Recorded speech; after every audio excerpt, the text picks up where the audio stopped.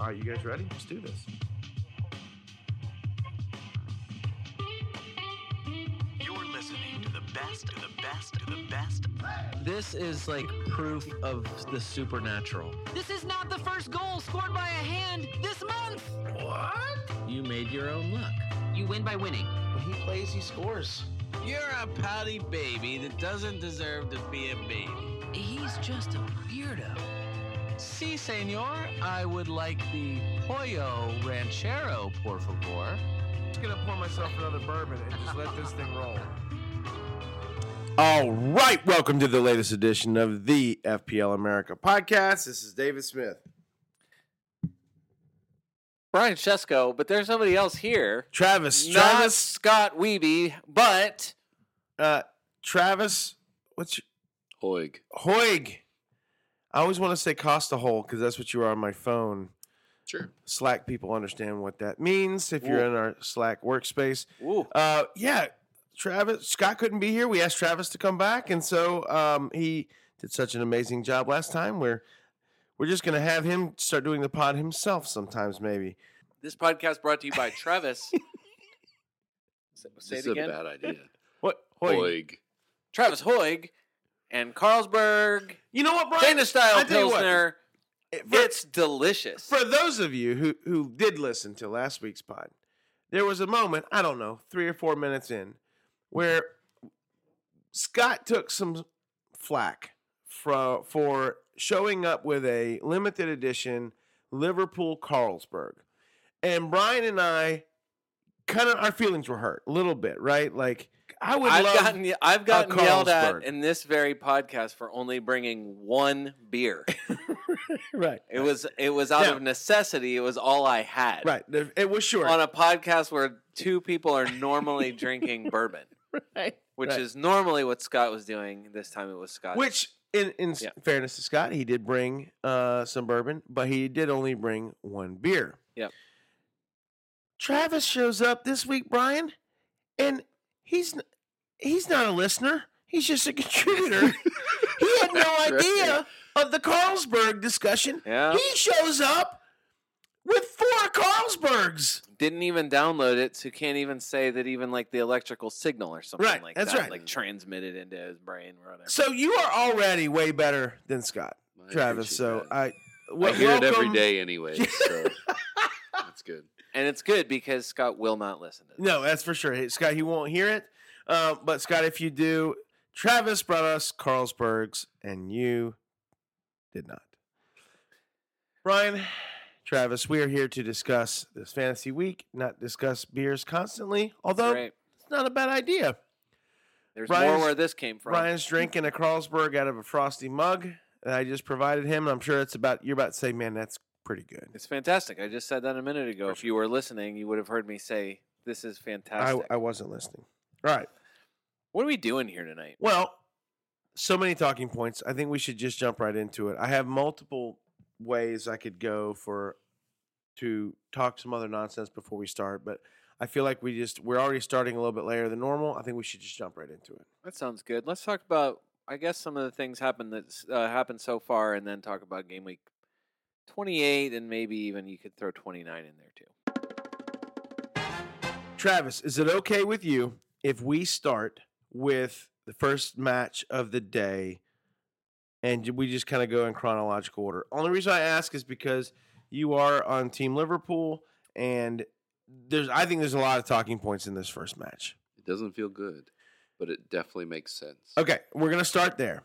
Brian. I think this is just you deflecting from how we started with Arsenal for the last 17 weeks in a row. So, but it's you good. mean first in the table, Arsenal with a 5-point lead? But chronology is a good way to do this. So yeah, I'm for this. Okay, so let's do that. Listen, I was on record last week I was kind of being on the fence. I wasn't convinced, even though Liverpool looked old Liverpool last week. I said what the biggest difference was, Travis, and you can correct me, I thought the middle three was the difference in last week's match against United, not just the front three who did all the scoring, and they were amazing. I thought the middle three was the biggest difference for Liverpool, even though they didn't get any of the plaudits from what I felt like it meant many, many people.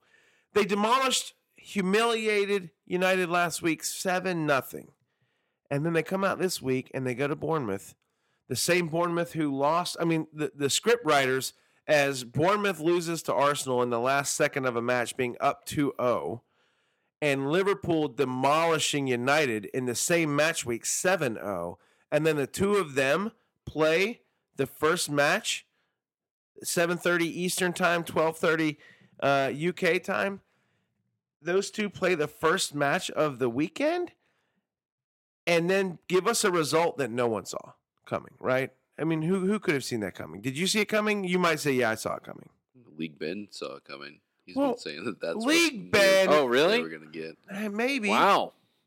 Hey, I'm not trying to interrupt you. From You this. definitely are interrupting. I just want to say that it's not Sky Sports pulled the stat earlier in the week, but just the early kickoff has been bad for Liverpool all season.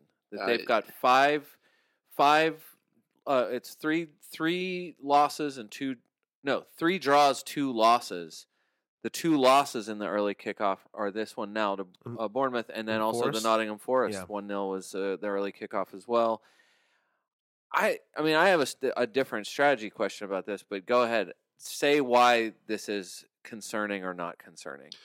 Away form in general has just been really poor, especially to the teams on the lower end of the table. We're scoring very, very poorly against the lower teams away. So I did not know that about the early fixtures. So it sounds to me like we had a couple things going against us from a stats perspective. Yeah, sorry. Sport Bible actually was the place that I found it. It was 3 draws and 2 losses. The draws were against Fulham, Everton, and Chelsea. Chelsea, whatever. Sure. That it was 0-0. I mean, I think that was recent enough. Fulham 2-2 and Everton, I think, was 0-0. I don't think either team scored in the early kickoff of that game. Either way, for me, I think as I said it last week, I would have.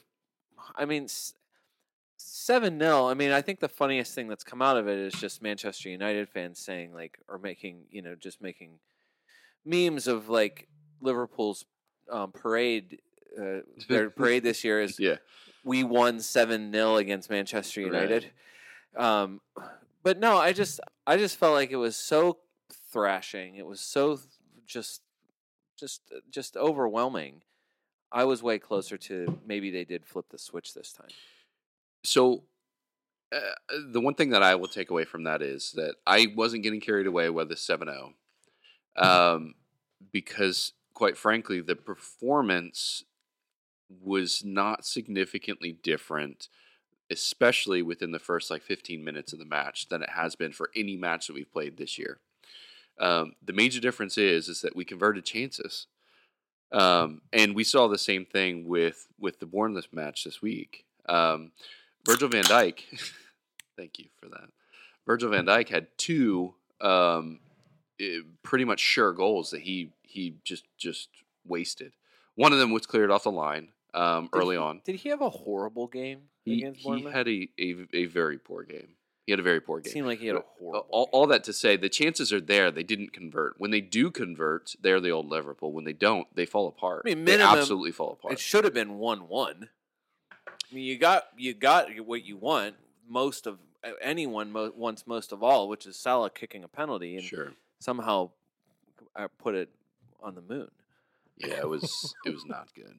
It was not good. It looked like he was wearing a blue jersey. Can I mention something that I think maybe is completely meaningless, but maybe means something? I mentioned this to you the other day. I'm watching the beginning of the match, and it's the tunnel cam right before the players come out. Sure. Salah comes out from the very back. He might have been the last person in the Liverpool line. He always has to be the last person. And he comes all the way from the back up to Neto, who's in the front. Gives him a hug, has a quick word, walks all the way to the back, says not a word to anyone else in the line. Literally walked all the way up, talked to Neto, and I'm like, that's interesting. So as the game's developing, I'm like, I can't get that out of my mind. I'm serious. I literally can't get it out of my mind. I'm like, that seems so bizarre. I'm guessing my thought was maybe they were teammates. Probably not at Chelsea, maybe at Roma. I don't know what the Roma's lineup looked like, but maybe they're teammates at Roma. So all of a sudden, Salah gets this penalty. And I'm watching it, and I'm thinking, okay, this is going to be interesting. I saw them give some love and dap. They obviously have some form of a relationship. And I thought to myself, I wonder what's about to happen. And sure enough, I wonder, after seeing Salah's pen, and I've never seen him go for that opposite upper corner before. He's probably done it, and I'm just not remembering it, but I don't remember it. And so, as you see how redundant that was? I'm not remembering it, and I don't remember it. What's wrong with it? I like it, so keep going. Anyways, my point being, I just wonder if Salah's standing over the top of that, thinking to himself, all right, Neto's my boy. He knows where I like to go. I am going to go the opposite direction. In fact, I'm going to go to a place where he'll never think I'm going to go, upper left corner. And he just missed it. It's certainly possible. They did. I just checked. I wasn't paying attention to anything you said. I just checked. Perfect. They did play together at Fiorentina. So Google says it was Italy, but it was not Roma. Fiorentina. Wow. Yeah, that's very. Penalties are so mental, anyways. I mean, both players know what each of the other players trying to do. It's all about reading body language, and they're trying to trick, and everybody gets in each other's head, and that's why the dancing goalkeeper from the World Cup playoffs was such a big deal, because he just freaked people out. That's why, what's his face from Aston Villa is so Emiliano Martinez, whatever his name is. That's why he's so good at penalties, is because he gets in people's heads, he messes with them. So it's certainly possible that what you're saying is right. I wasn't happy about it. I know I'm sure there were plenty of. Did you captain him? I didn't. My brother did. I'm sure he was not. His happy. 0 was really helpful. Right. Yeah. No, I did not captain him, and was not a consideration to captain him because of doublers. But no, it's still. I mean, a goal is better than not goal, especially a missed penalty goal. So, yeah, I don't feel like you can compare them to Tottenham, because Tottenham's. Please don't. Well, just that they've been so up and down, like where Spurs have been up and down and up and down all season, and then you look at the table and you're like, holy cow, they could be in third. Wow. They probably, with better form, could be in second if they had managed to eke out any of those results where they sucked instead of not sucked. And so I don't think of Liverpool the same, but this is where, like, even last week, I mean, I said, like, wanted the switch to be flipped, especially going into game week 29, where they are going to be away to City. To also, by the way, early kickoff advantage City. Yeah. So that's where this is where I think the strategy for this week makes it, like, going into 28, like I already asked you guys about. We talked about it last week. I want to, we should probably nail it down officially what you're actually doing if you're even considering selling Erling Haaland, knowing now, despite the blank, they come back and it's one game, but it's home, and it's home against Liverpool, and it's the early kickoff. Yes. If the season form has anything to say about it, this is bad for Liverpool. I don't think it is, though. Well, I know it sounds crazy because of the team. Goodness, who's up and down, flip flopping now? You're a real Liverpool. I'm riding the Liverpool roller coaster here. Okay, I'm just saying for this match against City, they are not scared of City. If there's one team that they can get up for and play one match and put it together, I feel like it's going to be this City match. And I also believe that I know City is they're barely eking by. They're scaring no one anymore. They're barely eking by in their matches. I mean, when you're asking Bernardo Silva to play right back or play some form of a wing back, and that's your best option, and who knows what Kyle Walker has going on in his personal life and how that's going to affect things. And I'm just saying, like, I think the problem is everyone knows what Kyle Walker is. Oh, fair enough. Fair enough.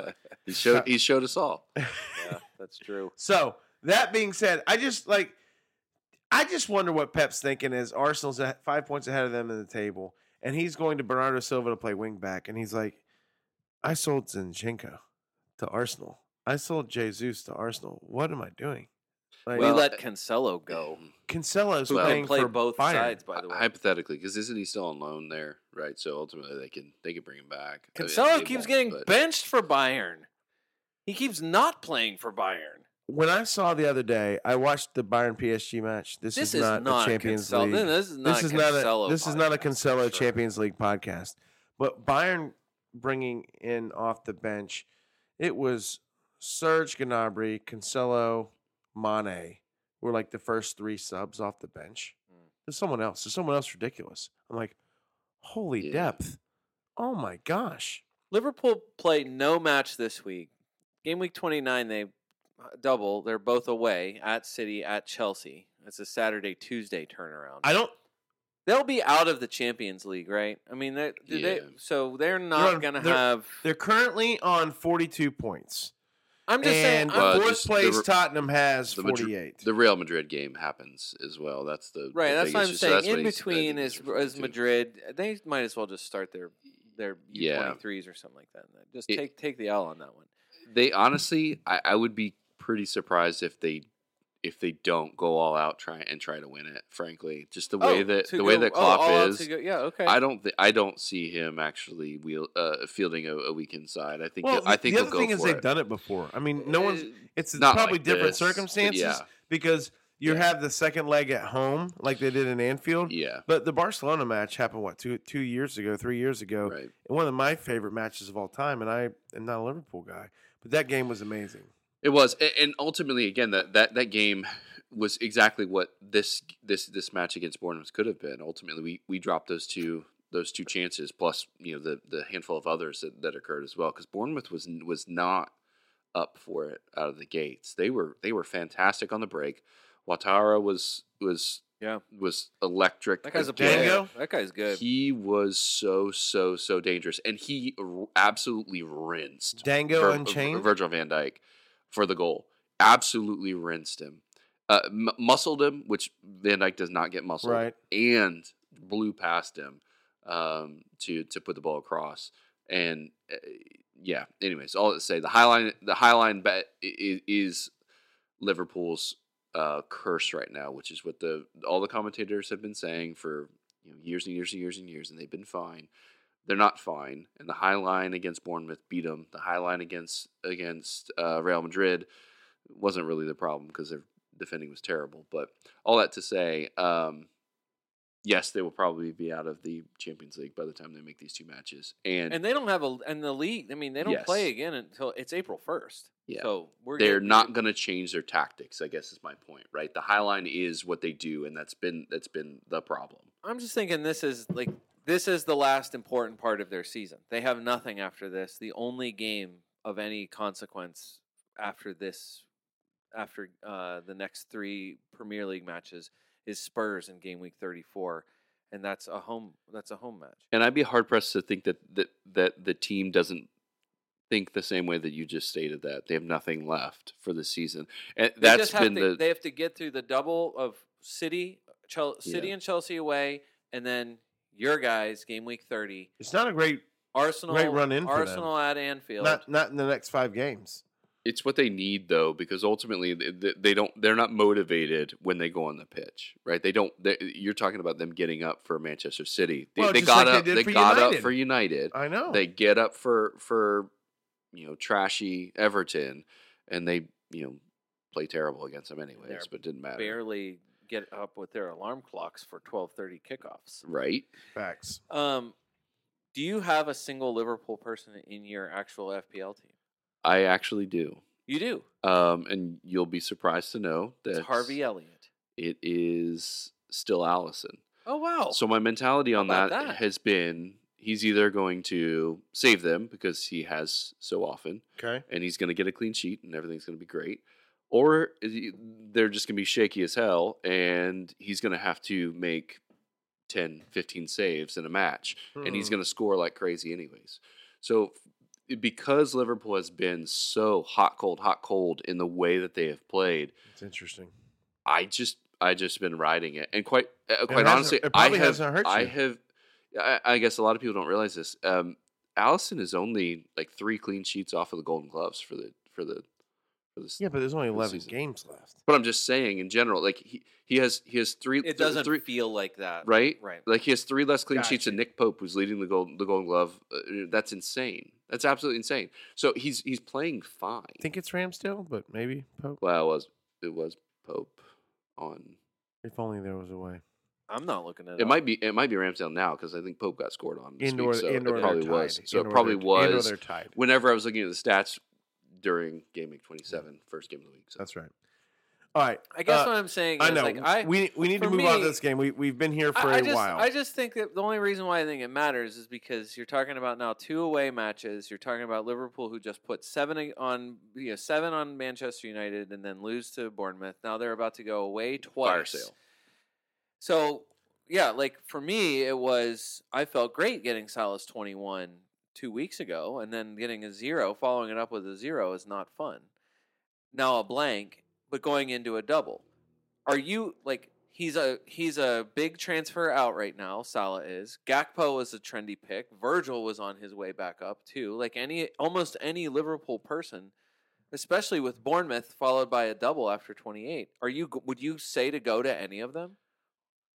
It is in 28 or 29. Probably I'm saying not. in 29. Like 28 so you make it through 28. Right. You're going to have 2 weeks to think about all of the doublers. All the doublers in Yeah. 29. You're going to look at it and say, well, Salah and Gakpo and Darwin play twice, and yeah, it's not great. They're probably not going to keep 2 clean sheets, but they do get to play 2 times.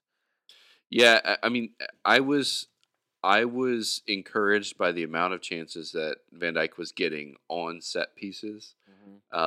He did score against United, a pretty convincing goal, and he was getting opportunities this week against Bournemouth. So I wouldn't be looking to pick up Van Dijk for his defensive returns because he's not going to get any against those teams. I mean, Chelsea can't score to save their lives, but except for this week. Yeah. Well, I mean, they finally did score some goals. So Van Dijk would be about the only one I would think about bringing in, but ultimately, with his price, it's just not worth it. There's too many other defenders out there that you can pick up, even for a double game. Yeah, I guess the defenders not a consideration. I wouldn't want to do it. I guess to me now. I mean, I've already made my wild card. I have no I guess what I'm saying is, it's still Salah, and when it comes to the double. If you are I'm not getting rid of him. Like, who am I going to swap him for? I would have to swap him for another doubling midfielder, which to me the extent of that is if I already have Rashford, so it'd be is it Bruno? Is it James Maddison? At that Or do I or is it super punty and it's Jared Bowen? We could talk about Ben Rama because Ben Rama was ridiculous this week for whatever reason, but yeah, I just think that every time the temptation of two Salahs, you get 2 Salahs. You don't get 1 Salah, you get 2 Salahs. To me, the temptation of that is always so high, especially if they scored goals, make it a game or something like that. I've already sworn him off. I know you have, and against Real Madrid. I mean, that could. I mean, who knows? Maybe that changes things. I don't know. We're not going to any Bournemouth players. We discussed Liverpool enough. Did we miss anything? Why wouldn't you go to Solanke? I mean, I don't know about Solanke. Maybe Philip Billing. Billing keeps scoring goals. Billing is who's your Leeds man? No. Who's your Fulham man? Who keeps scoring for Fulham? Oh, Solomon. Yeah, Billing is Solomoning. Well, he scored. Yeah. He scores when he's playing Arsenal, but so does Billing. So. There you go. Man, come on. Oh, is this really worth a conversation? Is anyone legitimately going to go to Solanke, whose scores over the last 3 weeks have been... There aren't a lot of strikers 2-2-5-5-2-0. There's just not a lot of strikers scoring, though. That's the problem. It's fair. And they're at Villa, home Fulham, 28-29. He does play in 28. That's what I'm saying. They're double and then they're home Brighton. They're double and their double in 29 is Fulham and Brighton. They played both at home. They played Arsenal tight. They played Liverpool tight and won. Now Billing has had 10-10 in his last 2 matchups. Right, because he's finding his way to the back post. He's finding his way. he's timing his runs in a pretty good manner, and Django Unchained is giving him awesome crosses. Can I give you into the box. Can we talk about a strategy? I'm still not going there. Are you going there? Are you going there, Travis? No, I probably won't go there, but I don't think it's crazy if someone does. Fair enough. He's 5'1". Billings 5'1". Solanke, there's way better options. Here's a bridge to whatever you're talking about next. Do the scores from the desperate teams this week do anything for you and your thinking about matchups? Bournemouth holds on for 1-0 at home. Everton holds on for 1-0 at home. Palace almost got the draw against City. Yeah. Southampton, semi-luckily, get a 0-0 draw against United. West Ham battles to 1-1. I guess what I'm saying is I feel like the beach, when we talked about teams at the beach, it's hard to have a beach when 9 teams are in a relegation battle. Yeah, and all of their managers are under fire and have been there for a little bit of time. Obviously not Vieira probably not. Yeah. I wouldn't think as much. New managers maybe not as much, but still you got to get results. Definitely in trouble. I guess what I'm saying is and this isn't a criticism again, this could be a criticism of color-coded matchup rating system on the FPL website. I love those things. They're so accurate. I'm just thinking everyone would have looked at Liverpool, Bournemouth, and said, yes, please. Manchester City against Crystal Palace, I don't care if it's at Selhurst Park. Bring them in. You know what I mean? Yes, please. Yes, please is exactly right. The biggest captain debate this week was Brighton player or Ivan Toney. And if you're not kind of beyond that, who would you captain beyond that? Yeah. You know what I mean? And you look down through the results and you're just underwhelming attack that didn't do anything. Brentford, who's safe, playing against Everton, who is absolutely the most desperate team in the Premier League right now. I just wonder if looking at it's great because they're playing Bournemouth and they're playing someone, Everton or whatever. It's well, that's not good. Those teams are clinging on to they're holding on for dear life, and it's not. There is no running roughshod on these teams anymore because they won't let that. They can't let that happen. Well, they need a point every time. Look, the distance between Arsenal and City is 5 points. Most people probably know that. The distance between 13th place and 20th place in the Premier League, that's 8 teams, is 5 points. Right. Yeah. So I think that's what makes That's what I mean. No one's safe. Everyone, points have never been more valuable, even if you're in the bottom half, unless you're 11 and up. Actually, 12. Crystal Palace has got 27. Palace is not that far off of anyone. Palace, Wolverhampton, Nottingham Forest, Everton, Leicester, West Ham, Bournemouth, Leeds, Southampton are crammed between 27 and 22 points. Yeah, this is easily the craziest relegation battle that we've been doing. For sure. It's easily that I've ever seen. I can't imagine it's been like this. I mean, I'd love to see it if there was another Premier League season where this was true. But yeah, it just seems like as far as looking at matchups and thinking oh, that's a good matchup because the Fantasy Premier League has deemed this a green matchup because it's Nottingham Forest or whatever. It's no, they're not safe. You can't call them safe because they're battling as hard as they possibly can to not lose points in any match. I guess that's all I'm just thinking. No, I think it will matter. It will matter. Period. Especially coming down the stretch when there's going to be less teams at the beach, Brian. I guess what I'm thinking. That's what I mean. I guess I'm saying in previous seasons, Norwich, when Norwich has been in. It kind of didn't matter what part of the season they were in. It kind of didn't matter how desperate they were. It never mattered. People just shredded them no matter what. You just knew that they were going to get crushed. There just isn't that many teams like that this season. It just happens it feels like it's more of a consequence of, I don't know, game script.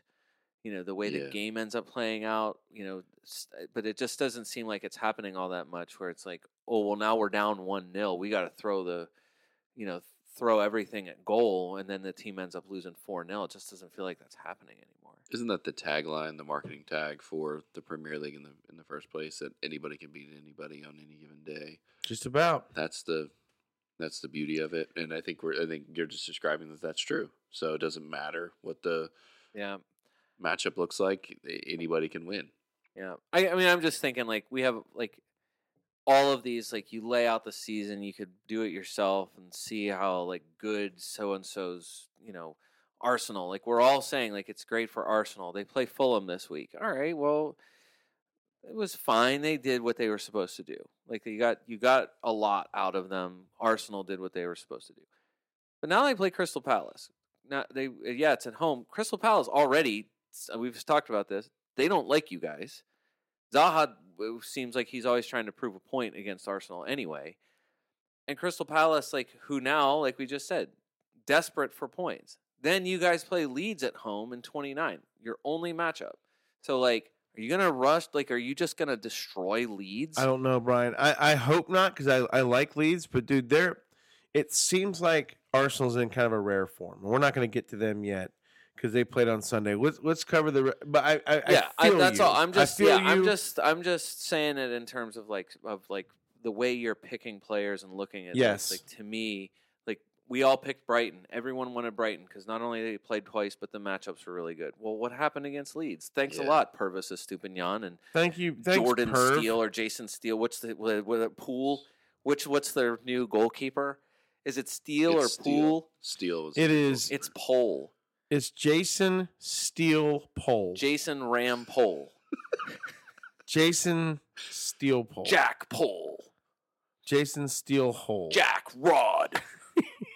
No, I'm just saying, like, you went to all of these guys, and you're like, oh, yeah, I got Duncan there. This is great. I got him for double game week, and it's like 2-2. Like, Leeds did not quit. They did not roll Leeds over. have goals. Like, with Bamford I coming know. back. Like, I Leeds, know, Leeds Dave. have goals, but not against Arsenal. They won't have them. Everton, Brentford. No one flips the Arsenal switch faster. No one ever. Everton 1, Brentford 0. Dwight McNeil scores in the first minute. Yeah. One of the fastest goals. It was quick. 40 ever seconds in the league. And the worst kind of game you can have. A goal as early as possible that turns out to be the only goal. Who did you captain? I captain Purvis Estupinian. Okay. Who did you captain? Matoma. Oh, okay. That's not bad. No, I did fine. At least you got something from Matoma. My captain is currently on Ivan Toney. So watching 1-0 already with the triple up of Brentford, which I think most people have, if you have the chance to do that. Rhea is my goalkeeper. I had, like we talked about it last week, I loved having Ethan Pinnock last week. Yeah. I almost loved having Pinnock again this week. Well, a lot of people have Raya in goal. Yeah. But he almost scored too. Pinnock, I don't know how he's just like the ball hit his foot and just like died instead of being a shot. It was like what he saw. He's like 3 yards out and couldn't get it. Yeah, early pressure from Everton. Basically, the entire first half, they got their goal and they didn't let up, and then it just got boring until Raya came up like in stoppage time and almost scored, and then. What an FPL hero he almost was. Holy. Yeah. That would have been absolute. I just don't think, other than Brentford, people owning Brentford for the doubles in this week and then 29. After that, I mean, you might hold on to Tony, but you're letting the other Brentford people go, right? I can't wait to get rid of any of them as fast as possible. As soon as 29 is over, I can't wait to get rid of Everton interests you at all? No, right? Like, they don't double in 29. No, because every time you think you want someone, I mean, perfect example. How many people got a 0 from or -1 or whatever from Tarkowski in Everton's double week, and then this week you're thinking like, oh, he scores. No. I mean, he doesn't score. He picks up a return. Right. He at least gets you a clean sheet, and so that's why I'm saying like he's on my bench. Yeah, or you didn't have him, or like you're not even thinking about playing him because you probably had everybody else. I had Estupinian playing. Travis, did you ever thought about Everton? No. Okay. Other than you not hate good them? thoughts. Yeah. No, I'm just thinking like I don't know if Dominic Calvert-Lewin's not going to matter FPL wise. I don't think, but I mean attacking wise. But it's annoying because Damari Gray kicks a penalty. Alex Iwobi looks good kind of 1 week, and Dwight McNeil gets a goal this week. It's like just too many players of who cares. All right. Moving on. Brighton leads 2-2. We've already talked a little bit about Brighton. It was the Jack Harrison show. Well, it was once again, it was the roulette of McAllister, Matoma, and March. And McAllister, daggone that guy, does it again. You have him? It only bothers me because I don't own him. You have him? Yeah. No, I don't own him. Well, how are you not starting the podcast with aggrieved Solly March selectors for having a goal taken away from him? That was painful because it looked good and I was really happy about that. But two, he's the hockey assist. He does all the hard work and then doesn't get any kind of return from it. Yeah, Solly March would have been my choice if I was going to, which I should have done. If you didn't captain Tony and gone with a Brighton guy, because I was on. Not, I mean, I don't want to say on record on this podcast, like it's some sort of official thing or whatever, but Saka would have been my guy out. I would have kept Martinelli. Okay. I'm not selling. Martinelli's never, he's not going anywhere. For the record, I benched Saka this week and started Martinelli. Good for you. I've been starting Martinelli for like the past That's 6, unbelievable. Again, good for you. You should heap shame on me for getting rid of him because I bowed to the pressure to the FPL pundits. Well, not even to the pundits, to just to the masses. Well, I didn't sell him, but I did bench him. Okay. So he's on my first bench spot with all of his points right next to Tarkowski. So no shame because I own him, but I don't play him. The only smart Brighton move this week was to have the 3 midfielders and just rack up all their points. Yeah. McAllister is really weird, though, because he wasn't getting minutes there for a while. He had a fantastic World Cup, and he looked like a world beater. He technically was, I guess. Yeah. And so he comes back, and he's playing pretty well when he does play, but he wasn't getting minutes, and so it was all about Solly March. It was all about Matoma getting hot right at the right time. But honestly, at this point, I don't know that McAllister is a better own than March at this point. One, because he's there and the hockey assists the same way that Martinelli was with all of his statistics. But the other thing is that March had a goal chalked off and he forced the own goal from Jack Harrison. If Jack Harrison doesn't put that into the net, then Solly March does. He's there. Solly March should have gotten an assist then. Yeah. Well, he should have. He did. I'm sure it was changed from an own goal, or it was changed from a Solly March goal to a Harrison own goal, and he got 2 points. Which the league is not backing down on. There are plenty of still shots that make it look like Solly March scored it. Jack Harrison himself, in his post-match interview, said that March talked about March scoring the goal. Holy crap! But that doesn't. But the video in real time doesn't show it. It doesn't. It honestly didn't look like it. What year are we in? I know you'd think. I just want to say it was McAllister. Just that this is another week where McAllister is far and away the most prolific shooter. So 4 shots for McAllister. Dunk and Veltman are your next 2 highest with 2 each.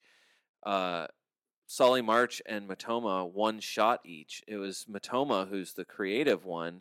Mm-hmm. Solly March has been the facilitator a lot of the time.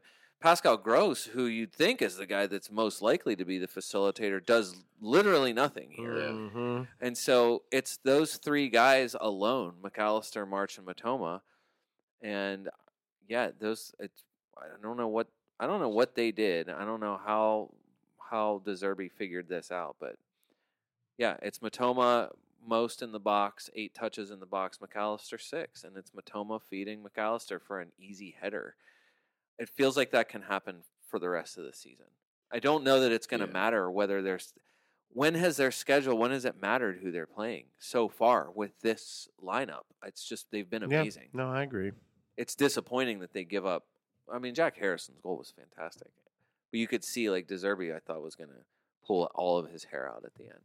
They're giving up a goal that late and losing. Well, part of it was a win. the silliness of there's 2 balls on the field. There's 2 balls on the field. Yeah. All right. It wasn't even close. Bamford going to cross your radar quickly? I don't think so. Probably not. He's going to right? have to do more. It just makes me nervous. That, I mean, like it looked He's like so he was fragile. back before, Yeah. and it just feels like the kind of guy that that was a rocket though. That was a rocket. Well struck. Look, I just think it's worth bringing up if he's going to be playing. He's I don't know. He's 7-1. It's actually more It's actually more expensive than I thought. Harrison over Bamford for sure, but it was different positions, but still. Just as for game week 28 discussion, so Brighton blanks, then they double. You're not even remotely considering selling them. I think the raging debate right now is that because Estupiñán plays for Ecuador in Australia over the international break, it's like a Wednesday. It's like a Wednesday, Saturday, or whatever it is. So Estupiñán currently is I think a negative. I think he's a more transfers out than in at the moment. Wow. Do you have him?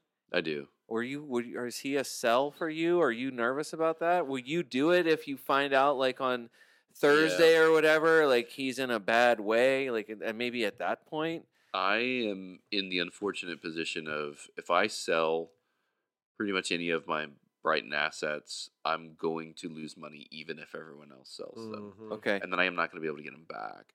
So I'm not probably going to do that. Plus, I only have one transfer, and I don't love the idea of taking a negative unless I really have to. I think I'm on 8 players right now for the game week 28 right now, so I'm not in a bad spot. But I was gonna ask that eventually. How many players do you have for game week 28? You are not getting rid of Estupiñán. No, but I am nervous about that.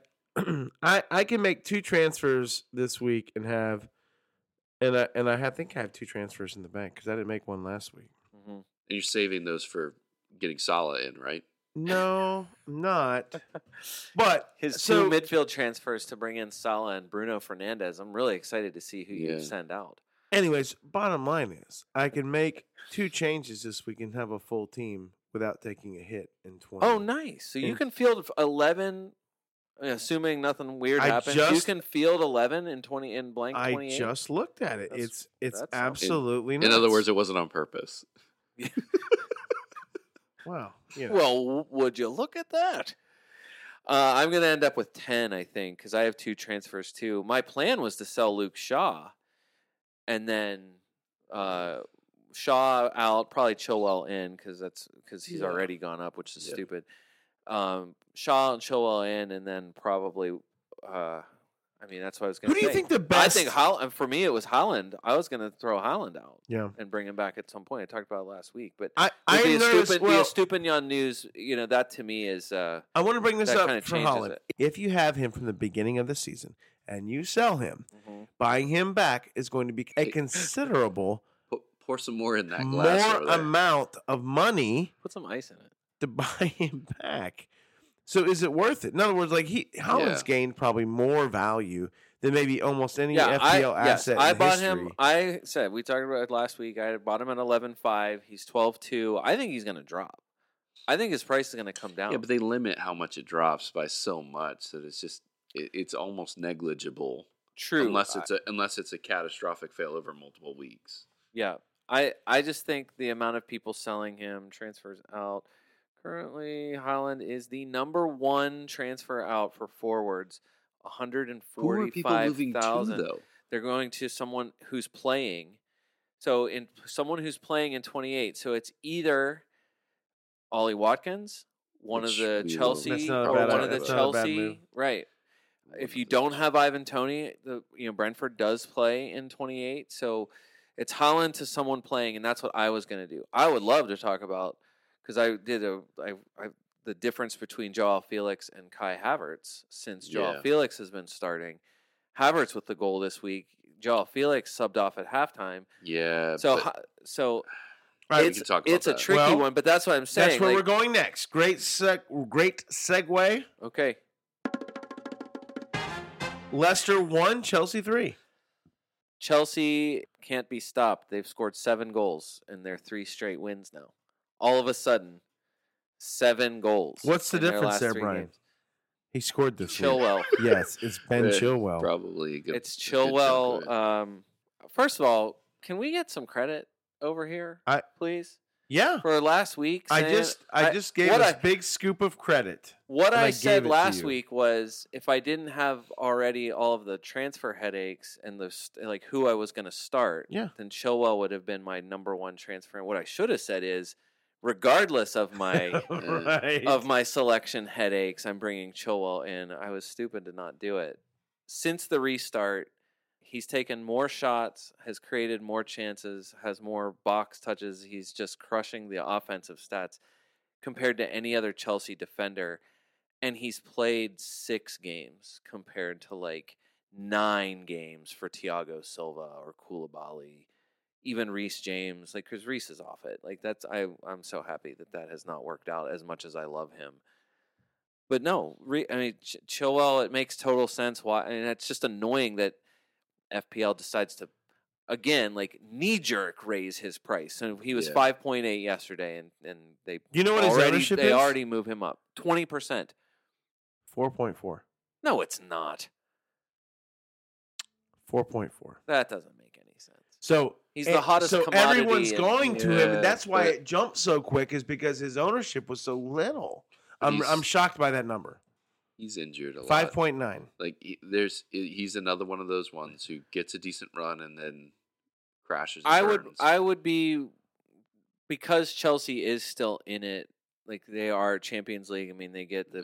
I mean, even if it was a crappy win, it was still a win. There's no way they make Champions League.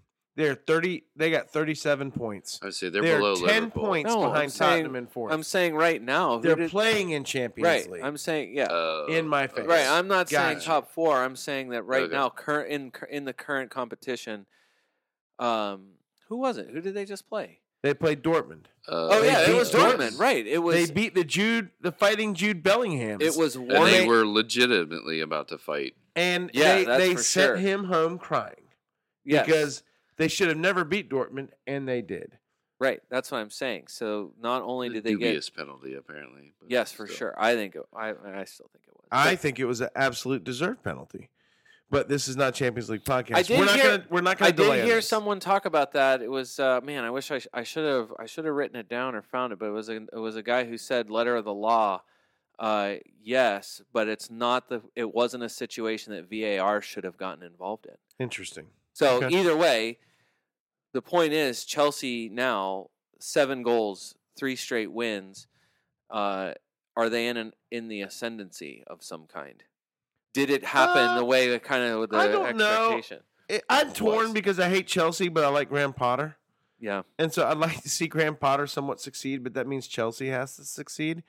And again, I'm on record for thinking that Chelsea is the worst club in England. So they're not, but I want them to be. Mudryk's looking better.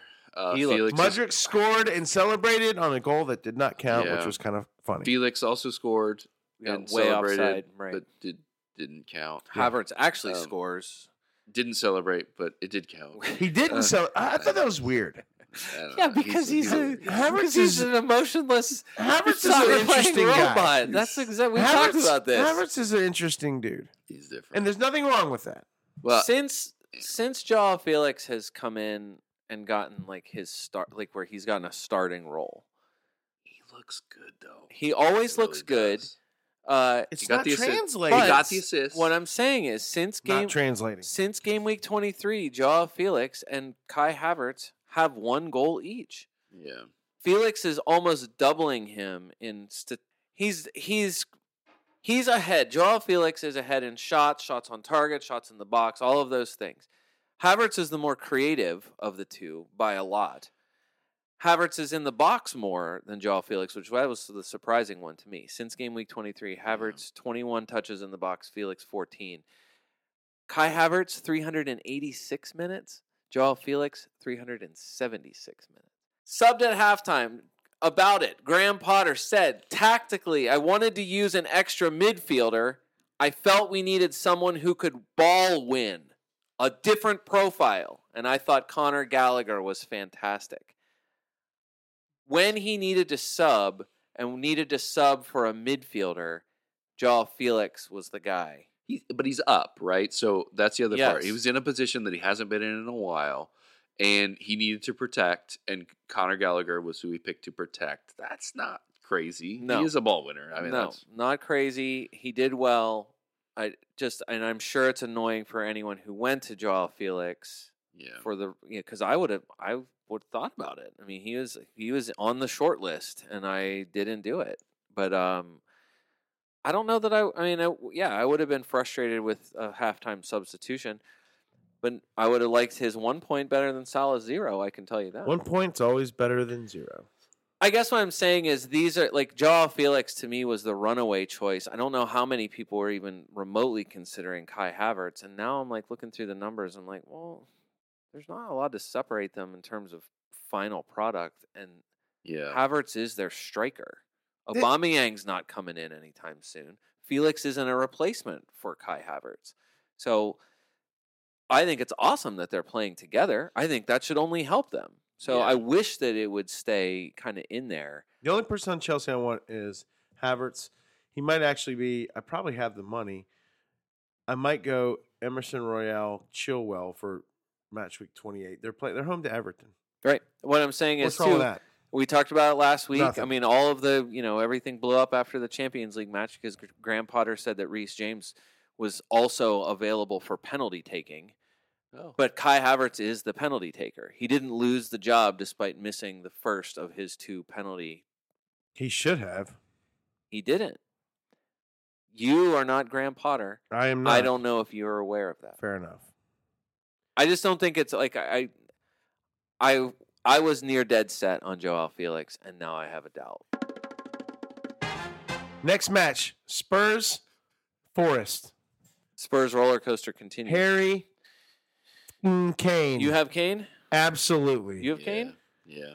Man, it's a good week for you guys. Back to good Kane again. The Kane you want. The brace having 4 shots all in the box. It's just it's poacher's goal. 3 For bonus sure it points, is. Harry Kane.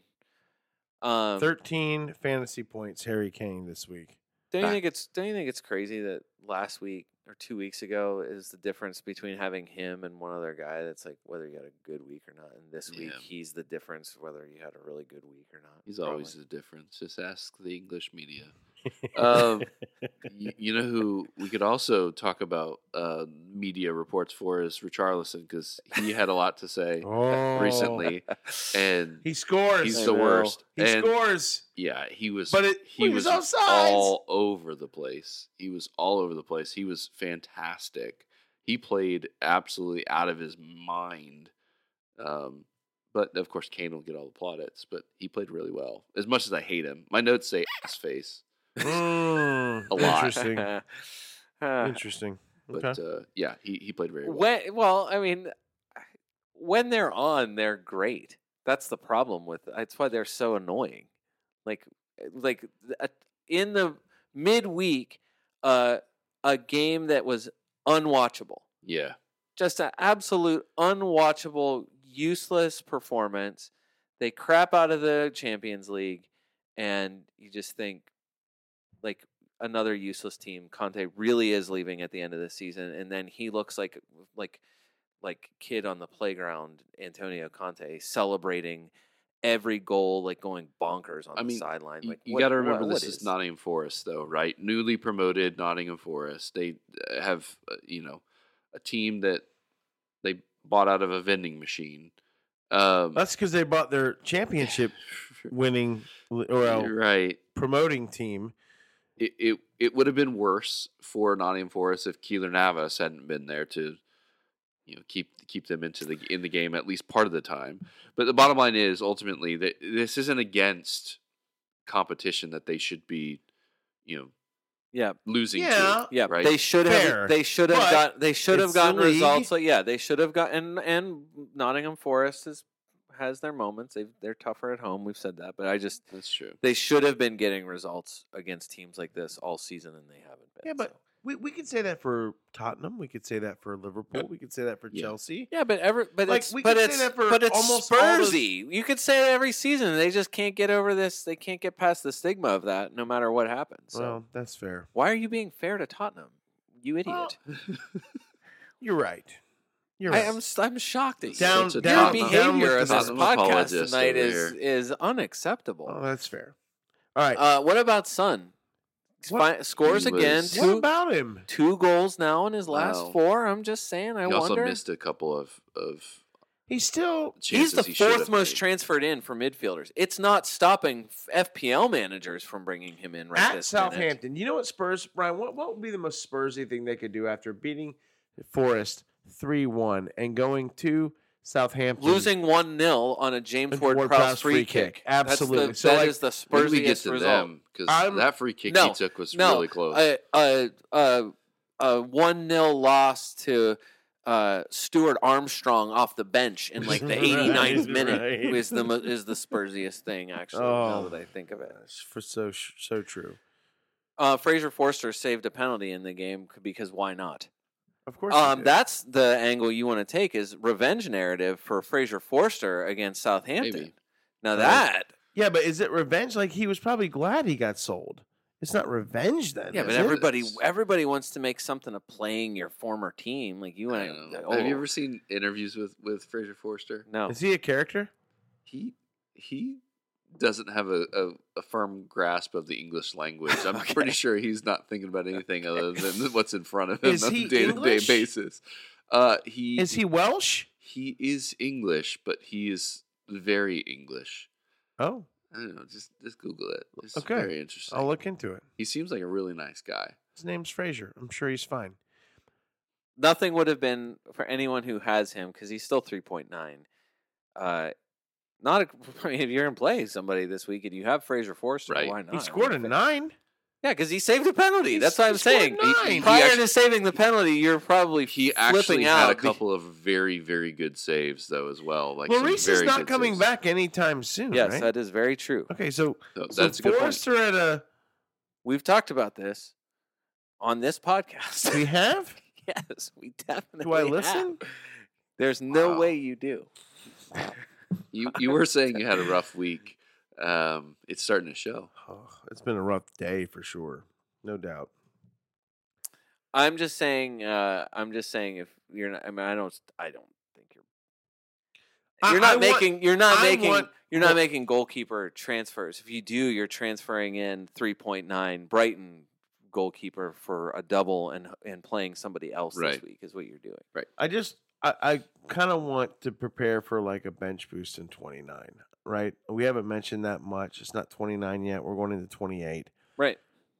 But the bench boost, 27 is not over. Going into 28, the bench boost is going to be very popular with a lot of people playing that in 29.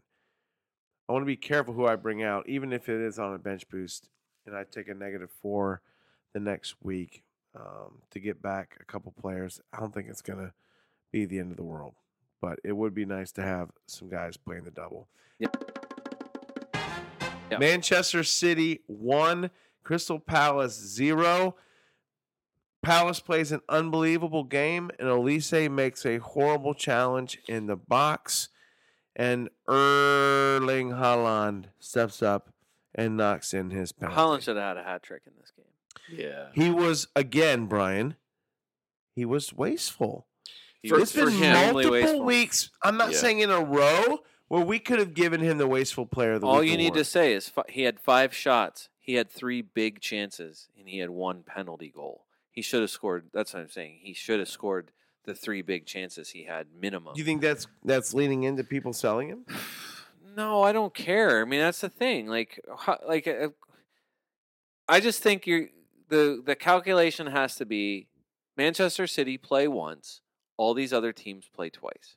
So, how much damage can he do? LOL. Do you know what I mean? Like, I think Yeah. that's what all you're looking at is they have to play Liverpool, their fiercest rival. What is that going to mean for Haaland? He is actively saying all season long, those are the matches I'm savoring. Like when he was getting ready to play Manchester United, talking about how he wanted to score 5, and Pep backing him to score Right. 5, and he Right. basically did in that game. So I just wonder with him he did what they were supposed to do. You saw Pep celebrating the same thing. Like Pep celebrating like they won, they won something really important here. And they won a game. Yeah, they won a game to keep it a two-horse race. Yeah, yeah. So yeah, I just think it's an amazing team of uninteresting players. I don't know, like you wish, like we talked about Foden last week because Foden looked like he was back on it again, and then he gets subbed early here. Grealish is playing great, actual like real life football, but you can't possibly think about bringing him in. You can't trust any of the defenders. Ederson's the only other guy that you could even remotely think about, and they've been leaky weirdly off and on all season. So it's Haaland or no one. And yeah, if you get rid of him, what's your angle to get back in? We talked about it last week because after Liverpool in game week 29, it's Southampton, Leicester, Brighton in 30, 31, 32. So you might be able to live with what he does or doesn't do against Liverpool. After that, there is not a chance that I would be going without him. So, are you selling him? Who? You, Haaland. Erling Haaland. Are you selling? Who? I was looking at. I thought you were doing your who joke. No, that was technically not a joke. Okay. It's a good question.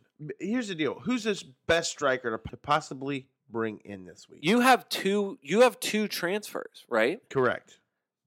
To me, I guess I have Tony, Haaland, and Kane.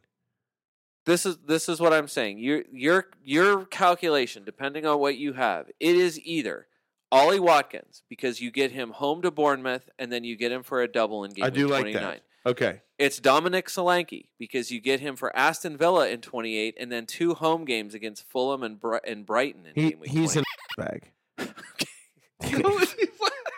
He's a regular man as far as this podcast knows. Probably a really nice guy. He's probably a really nice guy. It's just it's eerie to me. I can't tell him and Philip Billing apart, and they play on the same team. Do you have Ivan Toney? I do, yes. Tons of people already do. So if you didn't have Toney, it's Toney playing home Leicester. I like this Ollie Watkins look. Okay. Yeah.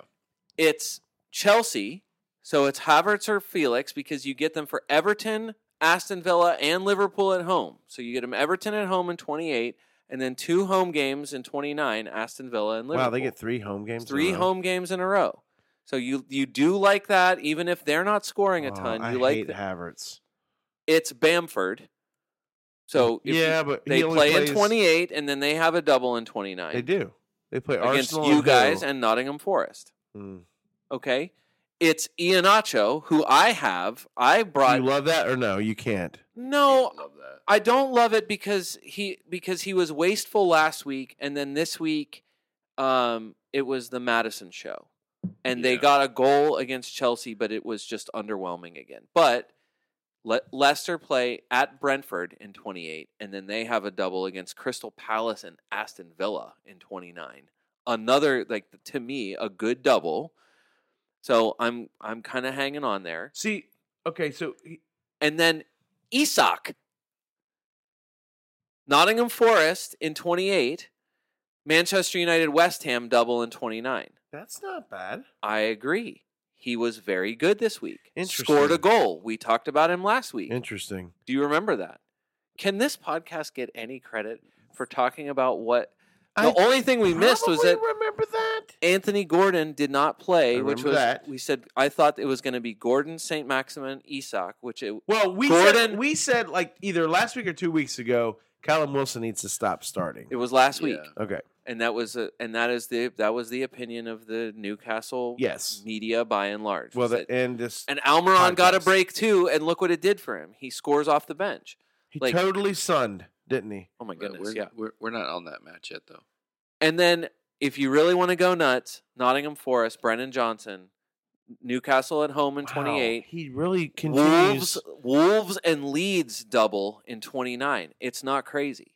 This is what I'm saying. You have so many guys who are going to play twice. Yeah. Somebody's going to do something in there. The question is, that's really philosophical. Somebody's gonna do something. There's a lot of guys playing a lot of games. Someone's gonna do something. I guess what I'm saying is the calculation is it's against blank Holland in 28, one match against Liverpool in 29.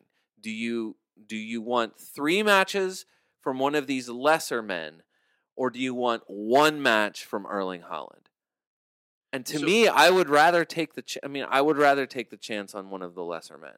Well, that goes back to your matchup conversation that you were having earlier with yourself. Ultimately, the matchups don't matter, but the number of matches that they play in a given game week absolutely does. So then the question is, who do you trust? Yeah. And it's not necessarily about who they're playing against, but rather form almost at that stage. So more matches and what's your form look like? Yeah. Another thing to consider in here, Dave, which is why all of a sudden now Ben Carlin is the predicting guru here with kind of scheduling out what the rest of the season is going to look like, where matches are going to be. Ben Carlin also has either in 30 or 31 a possible double game week for Brighton and Newcastle. So 30 or 31. Brighton and Newcastle could have also another double. It's possible that they could double again. How is it that Brighton keeps having all these doubles? Where are they not? What are they playing in? Yeah, it's got to be the upcoming FA matches that they're just not. They were playing the teams that were in those matches. Yeah, and they happen every to time. the way the weird schedule every week. Yeah, and they double up every other. It feels like they're playing 45 games and everyone else is playing 38. Yeah, because the confirmed double in 29, they still have a match against Newcastle to be rescheduled. They still have a City or Manchester United match to be rescheduled. City, they Arsenal, have multiple doubles. Travis, the rest of City, the way. Arsenal played 27 games. Brighton's played 24. So bottom line is that there are a lot of matches piled up. Essentially, Brighton just happens to be right. So Newcastle is one of the beneficiaries here. It is possible, maybe I don't know how likely, but according to Ben Carlin, the likelihood is in 31. Newcastle could go. Nottingham Forest in 28, double in 29 with Wolves and Leeds. No, I'm sorry, Manchester United and West Ham. And then they could double in 30, Brentford and Brighton. If that doesn't happen, it would be Brentford alone in 30, and then a double with Aston Villa and Brighton in 31. So Newcastle, you're telling me, doubles in 29 and might double in 30 and or for sure 31. Yeah. So Isak, assuming Isak, they are going to be, I think they're going to be gentle with him.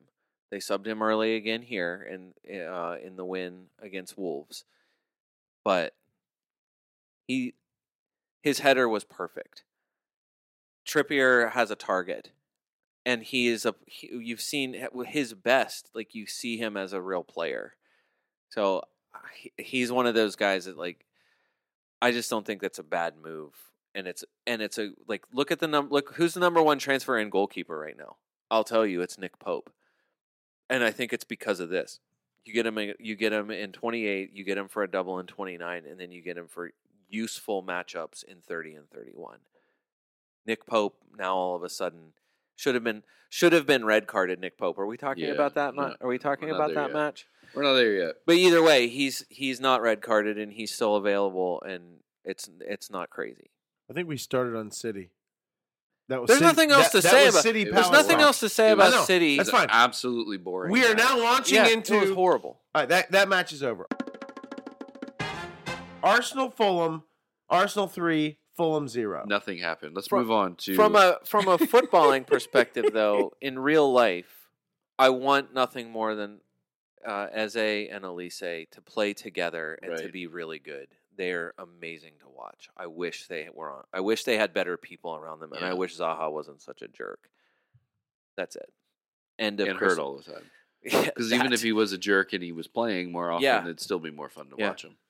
Just another match where Zaha ends up screaming at his own teammates at some point. So anyway, Arsenal 3, Fulham 0. Arsenal, Leandro Trossard, Leo, as Gunner fans call him. Leo, 3 assists, ties a Premier League or sets a Premier League record or whatever, Arsenal record, I don't know, some record, 3 assists in one half in the first half of a match. Surely that's happened in the Premier League before, right? I don't know if it has. I don't know. It does. I thought it was odd that, like, oh, really? That's not a thing? Ozil never did that? Yeah. That seems impossible. For sure. He was good for a time. Or Yeah. Andre Chavez. Awesome. He really was. He really was good for a time. Look, Arsenal assets continue to produce. Except Saka. Yeah. Except Saka, which is frustrating. He Although was he was missing. doing so many things that just wasn't showing up. Like, he didn't have a bad match. He just didn't show up on the score sheet. Nothing is more annoying than Trossard being somebody who, with Nketiah now apparently way out of favor. Yes. No. Well, he's hurt. Well, Fine if he's hurt. He wasn't going to play anyways because he wasn't doing anything for the last couple games. He's Well, back. that's because He's was back. hurt. I was going to say he's back to where he was before. He might come off the bench. That's exactly right, and that's where I was getting. All right, so reports going into your European match were that Gabriel Jesus was healthy again. They wouldn't say if he traveled with the team or not. I say, who cares? Like, you're not buying a healthy Jesus at this point, No. even with Nketiah out. Trossard is the buy, and this just Which- proves why, because he's gonna play. And Which, he's gonna if he hadn't been stretchered off right. and put on oxygen on his way off the field Right. with his teammates tapping him on the head on his way into the tunnel, thinking that he was going straight to the hospital or to hospital, I guess. To hospital, yes. And then Arteta, of course, saying like, "Oh, he recovered." He was fine. he just partied too hard. Hey, these guys are all carrying something. He wanted to play real bad, so we threw him out. And it's just like, thanks a lot. Trossard making Arsenal midfielder owners even more difficult because he's not a striker. He's a midfielder, as Yeah. FPL has him. His last 4 matches, 6-6-1, now 15. Right? Like, Yeah. Like Would you? Like, you don't have enough. Yeah, would you? Enough selection You're not options. going to him. Saka He doesn't have is double. Saka's last 4, 3-12, 2-3. Martinelli's last 4, 10, 18, 16, 42. 8. Right? Yeah, exactly. Odegaard's last 4, 3-8, 2-7. Trossard and Martinelli seem to be the owns. Oh my gosh, I hate your team. I hate them. Just because you can't figure out who to own, right? I mean, that's the No, problem. I benched Zinchenko this week. I had to bench somebody. I benched Zinchenko. It didn't matter. I was going to play my doublers, and I was going to play one other defender. So You went with Trippier. Trippier got in there. It Great. was Trippier's a 5, Shaw's a 5. He still got you something. Zinchenko's a 6. That fine. I missed out on a point by benching Right. Zinchenko. Whatever. They were all the same. I had no consideration of starting the other two and no consideration of bench boosting. So I wasn't getting those points no matter what. It's annoying because now like Martinelli, wherever he's going to be is going to be at or near goal. That's it. Yeah. So Martinelli has gone back to like there's nothing that makes me more sad than I rewind the tape, hear me say week after week he's not playing bad. He is just now he has competition who keeps coming in and getting like the end result. Martinelli doing all the other work and just getting like all coming to nothing. Trossard comes in for like 2 seconds and scores a goal each time. It's like, come on. Trossard might be one of the most impactful January signings I've seen, obviously playing for Arsenal, but impactful January signings that I've seen in a long time. Before it happened, Dave, I just want you to remember this podcast asked twice, will they start Trossard and Martinelli and toss Nketiah to the bench? And it took a week for it to happen, and now how do you go away from it? An Nketiah injury, and now with Jesus coming back, I don't think they can go away from it. You have to continue starting the 3 of them. Saka, Trossard, Martinelli. Jesus can't come in and just take the spot back, right? No, that doesn't happen. Arteta's Not with the way Arteta that's does not this. the way Yeah. he's managed. If you earn the spot, you keep the spot until you don't earn it anymore. And or you're hurt. That's correct. Yeah, that too. And Kenny hadn't even been in the team, though. That's why I think the injury's real. All right. Not just a famed, he's not well. All right. He's not getting the starting minutes. So, shifting gears to defense defensive Arsenal Yeah. assets. Gabriel scores off the corner, which, by the way, I did find it interesting that Trossard is taking the corners, Oh yeah, which with the way Which is going to add to bonus yeah, points. that's gonna end up being there. So Gabriel gets corner, but what is going on with Saliba that he is always like at the 18 taking shots? Like Saliba or Gabriel? Saliba. So I see Gabriel. I don't own Gabriel. I own Saliba because every time I watch an Arsenal match, Saliba's at the 18 just pinging shots on target. Yeah. What is the deal with that guy? He's got so a lot of Arsenal fans will tell you they were concerned because Saliba goes with the France team World Cup and just never picked up his form, really, like his pre-World Cup form. He didn't play much in the World Cup and comes back now. We've kind of been waiting for the pre-World Cup Saliba to show up because he's made some mistakes and it's cost us some goals in a few spots the last two matches. Against Sporting and then this match, the old Saliba has kind of showed back up. So it's a great question. I mean, I think, as they say, Brian, he has it in his locker. Mm-hmm. Ben White was good again. Ben White was good. Ben White subbed out again early for Tomiyasu, That's which I think you like that. Yeah, because they need him to keep some fresh legs because he's going to be playing. I think he might be. I know Zinchenko is a little jackknife, and listen, Arsenal. One thing, and you heard the announcers in this Fulham match say it. It just feels like they have an extra man on the pitch, and that's because Zinchenko has the green light. It feels like to go around wherever he wants to go. Yeah. And find overloads and mismatches and continue to exploit them. And he's able to do that because Ben White, Gabriel, and Saliba have been playing so well in the back. Ben White, although I think, is I think he's probably the most important defender in the Arsenal back line right now. And I think it's going to stay. I mean, who knows if it stays like that, but I think right now he is. Yeah. Because he gives more offensively and defensively than anyone else back there. And the system is working. So, yeah. It seems like it. And Ramsdale's up there for the Golden Glove. He's tied with Pope or ahead of him. I'm glad we didn't nail that down yet. Yeah. No, well, that's impossible. How could we possibly know? You're not getting rid of any of them for 28. Would you even remotely consider getting rid of any of them for 29? Because I sure am. I don't know, Brian. I'm thinking about it. Maybe one. I mean, if you own three, maybe you do one. Yeah, that's exactly it. I have 3. Okay. Well, so maybe do one. I wouldn't fire sale. It's just not worth it. No, I'm not getting rid of Martinelli. I said I'm not swapping him. I'm not going to spend a ton of transfers, making a ton of changes to get a whole ton of doublers. But Saka to someone because of the price. Yeah, I think I'm going to do that for 29. All right. And I'm sure it's exactly the kind of thing that could bite you. Anything left in Arsenal? I'll talk about them all day, but I think we need to move on. They're just really good. They're top of the league and they continue to play well. I did see a couple of people talking about how different Fulham is without Palhinha. Yeah. And they were without Palhinha. Arsenal could be very fortunate that Palhinha wasn't playing. Look, Fulham's 7th in the table. Or at least they were before this match. If only there was a way to know that. Fulham are 8th in the table after this match. They're tied with Brighton, Hove Albion on points. Brighton's goal differential is massively better. But Fulham has been pretty good all year. Yeah. I just, to me, I think once you go through the list of midfielders, though, there's just not a ton. You're not replacing Saka, Martinelli, Odegaard, Trossard you're not replacing him with like Buendia.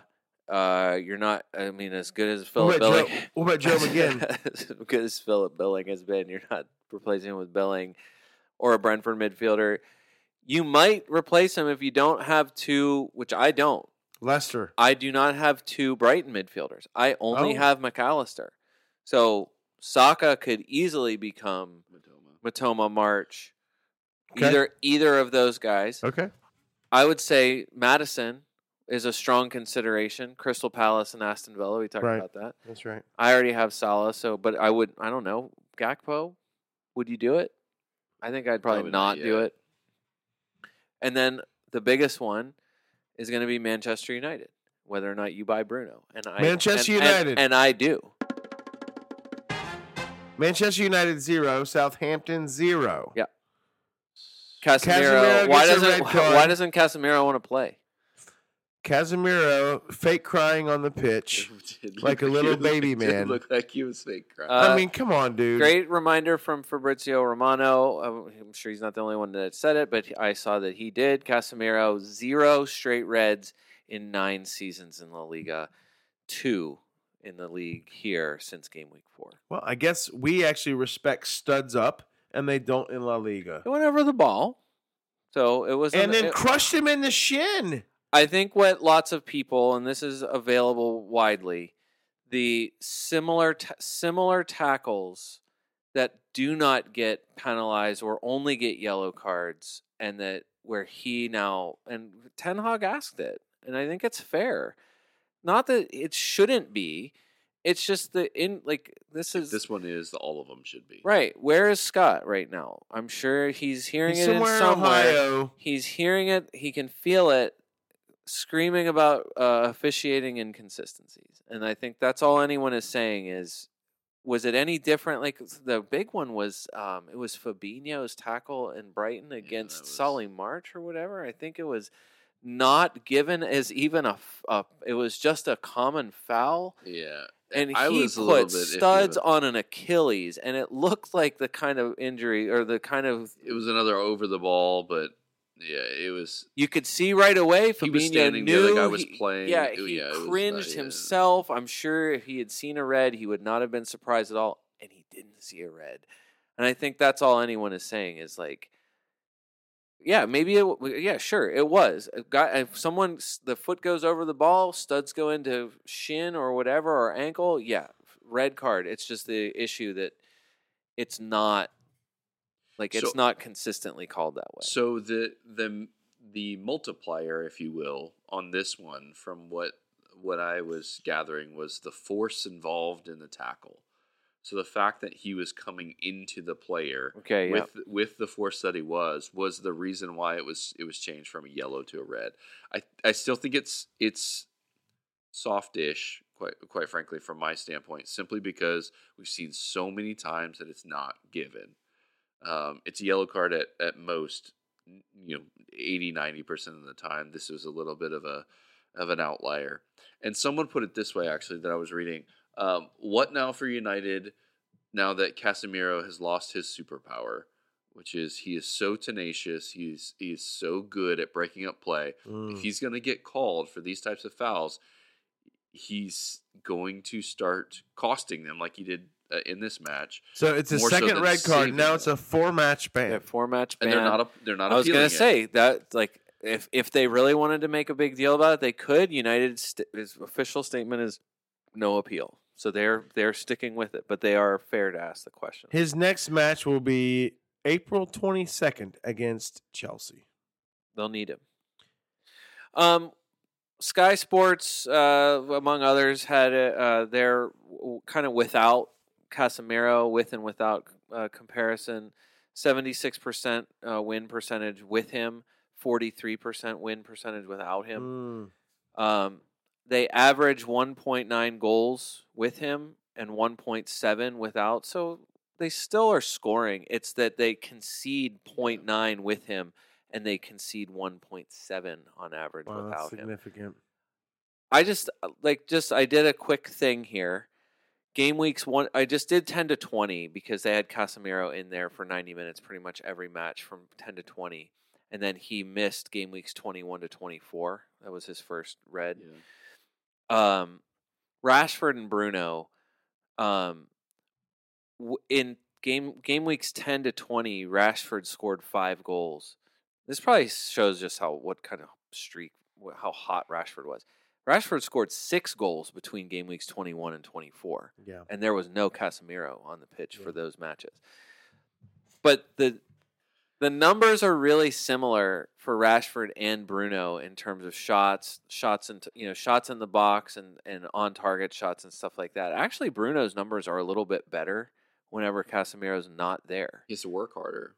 Yeah, so he actually creates. He's a little more creative, so it's 3.55 chances created per 90 with Casemiro in those 10 matches, and then game weeks 21 to 24, 3.8 chances created per 90.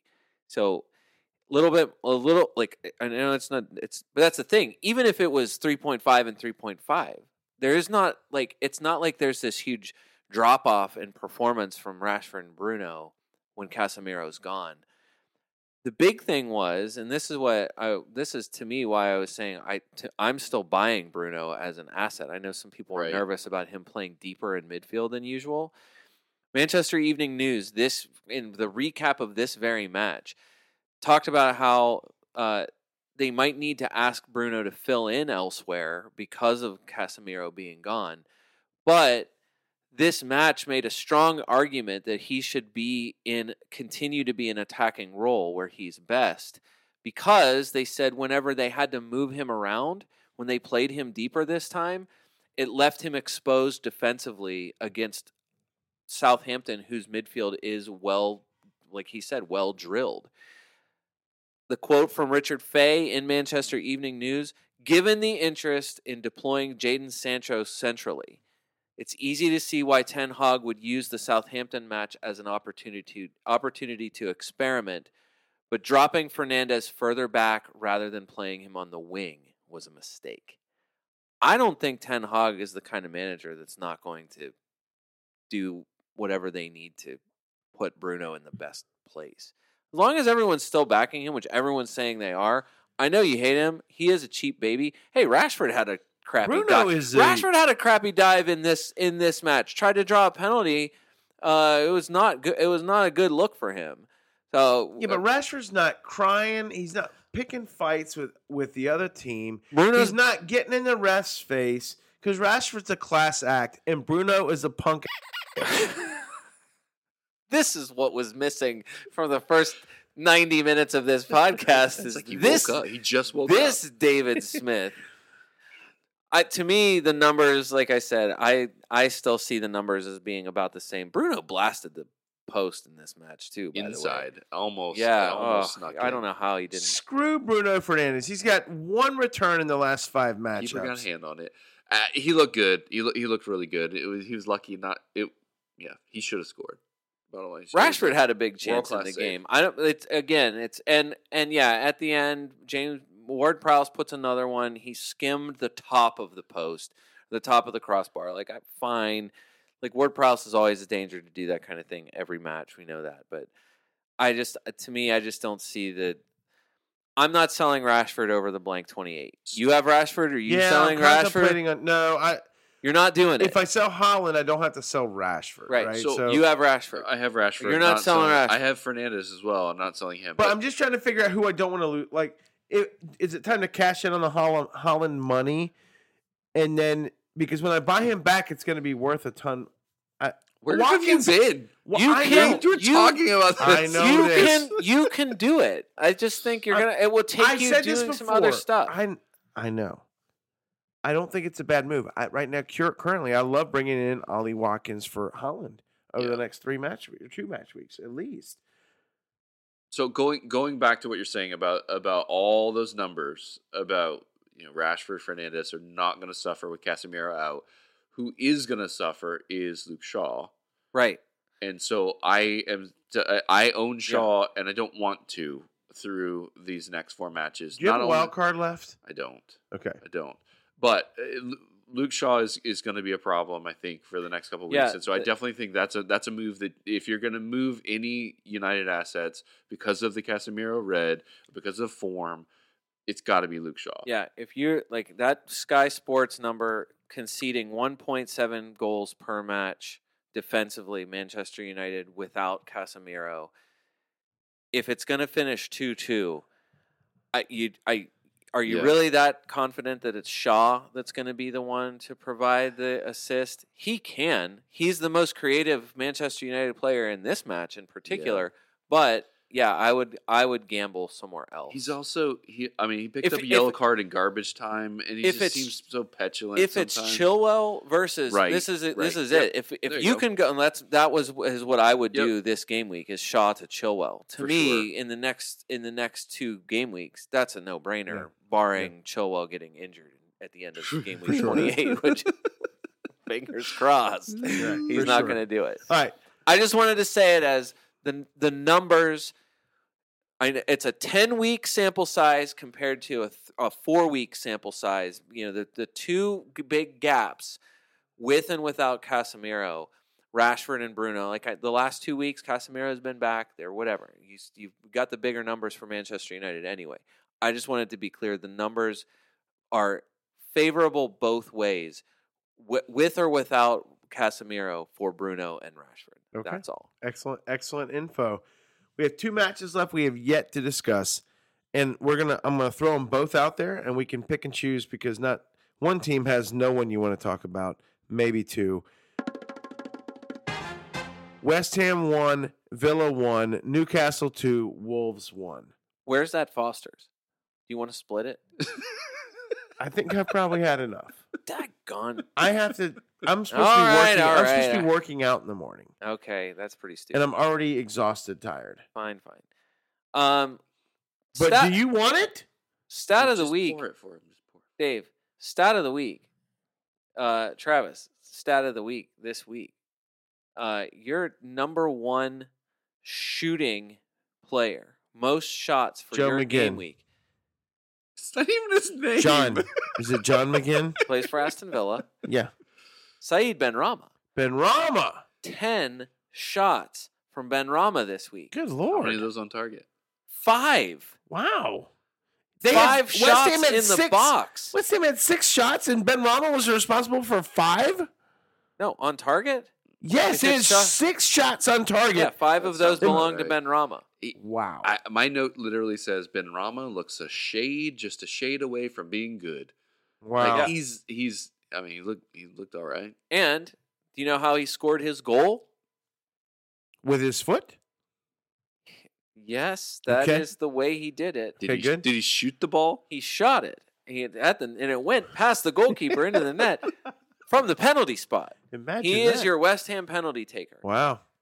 Look, I don't know that it's worth it just because West Ham's been so abject. They've not been good. It's been the worst for West Ham. However, they did get a result here against an Aston Villa team that they're playing at home. They should beat Villa. This West Ham 17th place this West Ham versus this current Villa. I don't know. This is still a talented West Ham team. West Ham won they're doing really good in the Europa League. They are just cruising. They really are, actually. Yeah, they're doing fine. Antonio can't stop scoring in the Europa League, but then in the actual league, they're just... I just don't know how this midfield isn't better. Declan Rice, Souček, Paqueta, Benrahma, and Jared Bowen. Paqueta wins your penalty, but Benrahma puts it away. That's a bad call, too. That penalty is ridiculous. Did you see that penalty call? No, I didn't. I believe you. Yes, I did see that. Him. Yes, I did see that. He lays down. I did see that. What's he supposed to do? That's exactly how Matoma got the call against Jared Bowen in the West Ham, which was ridiculous. Yeah, it's exactly the same. Although we, as this pod has said many times before, if you don't go to the ground, you will never have a chance at getting the call. Yeah, credit Andrew the ref from forever ago. Force the official to make the decision, and this is 2 weeks. We've seen soft penalties. Either way, Jared Bowen in the box a ton. He's your current in the box touches leader for the week, with Benrahma in second place with Bowen with 11 touches and Benrahma with 9. Benrahma's I just don't I know it's hard to trust. He had his moment at the start of last season, the very beginning of last season, and then he didn't get sold. He's still there, and I know he's been a topic of conversation for David Moyes a few times already this season as far as form and what he's producing or whatever. But Benrahma, his last 3 match weeks, 10, 1, and this week 8. Yep. Last week he only played 45 minutes against Brighton. Yeah, that's the problem. And I think he is one of those tactical, if Moyes doesn't and I would go back further than that. I mean, it's 90, 45, 82, 18, 66, 73. Like, he is not a guy that David Moyes is afraid to either bench or take off early. So, you love the performance this week. It's that they don't play in 28, but then they come back, and it's the West Ham double. We talked a little bit about it before last week. Jared Bowen, I don't know. Maybe. Punty guy. Danny Ings. Ings is going to be out there. Why not? I mean, you get him for Southampton and Newcastle his for a double in 29. Watkins. Yeah. Right. Right. For sure. Other than Watkins, anyone else on Villa? No. The answer is no. No, Wendy is the only. I mean, look, And it's no. No, it's a hard no. It's who's their defender? It's not Jacob Ramsey, and it's not Mings, and it's not Matty Cash. No, it's not. It's not Konza. No, it's not Konza. It's their not new signing. It is Alex Moreno. Moreno actually looked pretty good. Yeah, Moreno got the assist on the here we Watkins go. goal. No, he did look good. I noticed. Got subbed at 64. Right, and that's the problem with Moreno is that he will get subbed. He is a tactical switch guy. When they switch to a back three. Yeah, I would not count on him at all. But when he's out there, he's real good. It's Newcastle that's the talking point here. Newcastle Wolves. You could have led with this. Another shaky officiating decision, whether or not Pope should have been sent off for shouldering Jimenez to the ground. I thought it was debatable. Okay. There was more contact in the Pope not foul in the box than there was in Bailey on what's on his Paqueta. Yeah, on Paqueta. Yeah. Well, just because a different referee makes one call and misses another, I'm just saying. At first glance, the Pope call looked like it was harsh, and then on the replay, I'm like, you know what? I don't think it was intentional. I thought that it was properly called. I know I might be in the minority. You are like he should have been red carded. No, of course I don't want him to get red carded because then that's there goes Trippier's clean sheet. I don't care about laws whenever there's fantasy points on the line. I get that. No, I thought watching it again. I mean, it was Tim Howard saying clear and obviously a red card, and it was Graham Lasso coming back in the broadcast here on NBC and saying not for me. So it's I mean, I'm sure there's debate about it all over the place, but it sure looked like it looked like it should have been. I mean, if it had been given as a red, you would have just said, yeah, I can see that. All right.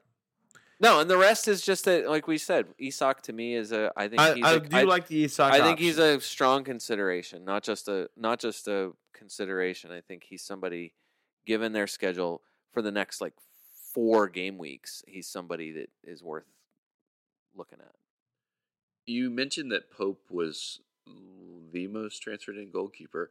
Has he kept a clean sheet in the last 5 matches? What's that? 5? That's 5 without a clean sheet. Yeah, it's been a while because you guys smacked them. City smacked them. They give up the goal to Chan, which was not. He drifted in and Trippier fell down, scrappy. And it was a bad one. Yeah, concede against Bournemouth, concede against West Ham. So their last clean sheet was at Crystal Palace in game week 21. It seems a little bit. I get he's got 12 clean sheets like Aaron Ramsdale, but he's not doing well from a defensive standpoint. Defensive clean sheet numbers. Awesome. They've slacked recently in the last 5 matches. I mean, it's like the top 5 transfers in for goalkeepers are are 5 goalkeepers who all have a double in 29 and who play in 28. So it's Pope, Kepa, Raya, Emiliano Martinez, and De Gea. But De Gea doesn't. That's not true. De Gea does not play in 28, but he's still fifth. Doubles in 29. But he doubles in 29. So, yeah.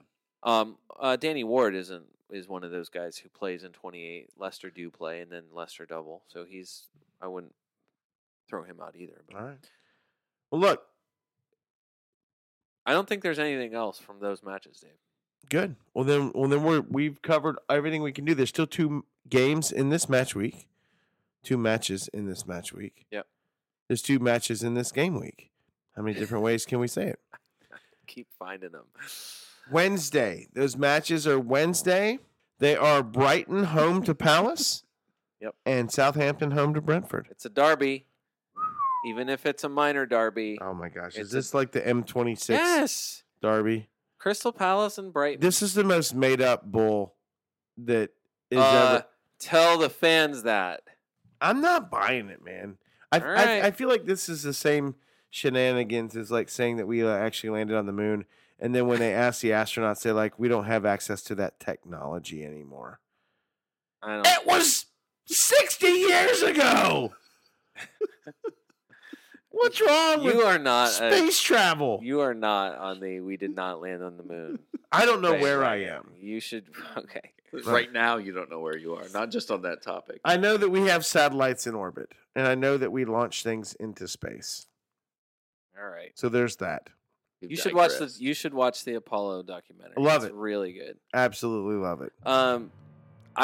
Yes, it's a real derby and it's going to be intense. And I'm not counting on a Stupinian clean sheet. I'm expecting a Stupinian to finish this game week with 4 points. Estupinian is going to score and an assist and get a clean sheet. Look, we all hope that happens. We who have him, I just don't expect it to happen. We who captained him really hope for that. Travis, thank you for joining us. Thank you for bringing the Carlsberg for the FPL America podcast. This is David Smith. Until next time.